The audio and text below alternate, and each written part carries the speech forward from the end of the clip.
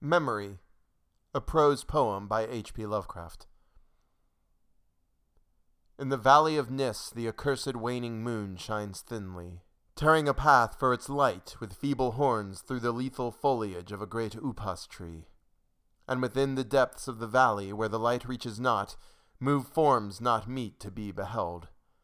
Rank is the herbage on each slope, where evil vines and creeping plants crawl amidst the stones of ruined palaces, twining tightly about broken columns and strange monoliths, and heaving up marble pavements laid by forgotten hands. And in trees that grow gigantic in crumbling courtyards leap little apes, while in and out of deep treasure vaults writhe poisoned serpents and scaly things without a name. Vast are the stones which sleep beneath coverlets of dank moss, and mighty were the walls from which they fell. For all time did their builders erect them, and in sooth they yet serve nobly, for beneath them the grey toad makes his habitation.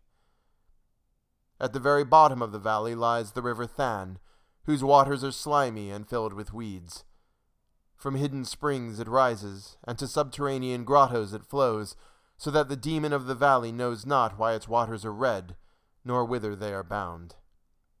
The genie that haunts the moonbeams spake to the demon of the valley, saying, "I am old and forget much. Tell me the deeds and aspect and name of them who built these things of stone." And the demon replied, "I am Memory, and am wise in lore of the past, but I too am old. These beings were like the waters of the river Than, not to be understood. Their deeds I recall not, for they were but of the moment. Their aspect I recall dimly, for it was like to that of the little apes in the trees. Their name I recall clearly, for it rhymed with that of the river. These beings of yesterday were called man." So the genie flew back to the thin-horned moon, and the demon looked intently at a little ape in a tree that grew in a crumbling courtyard.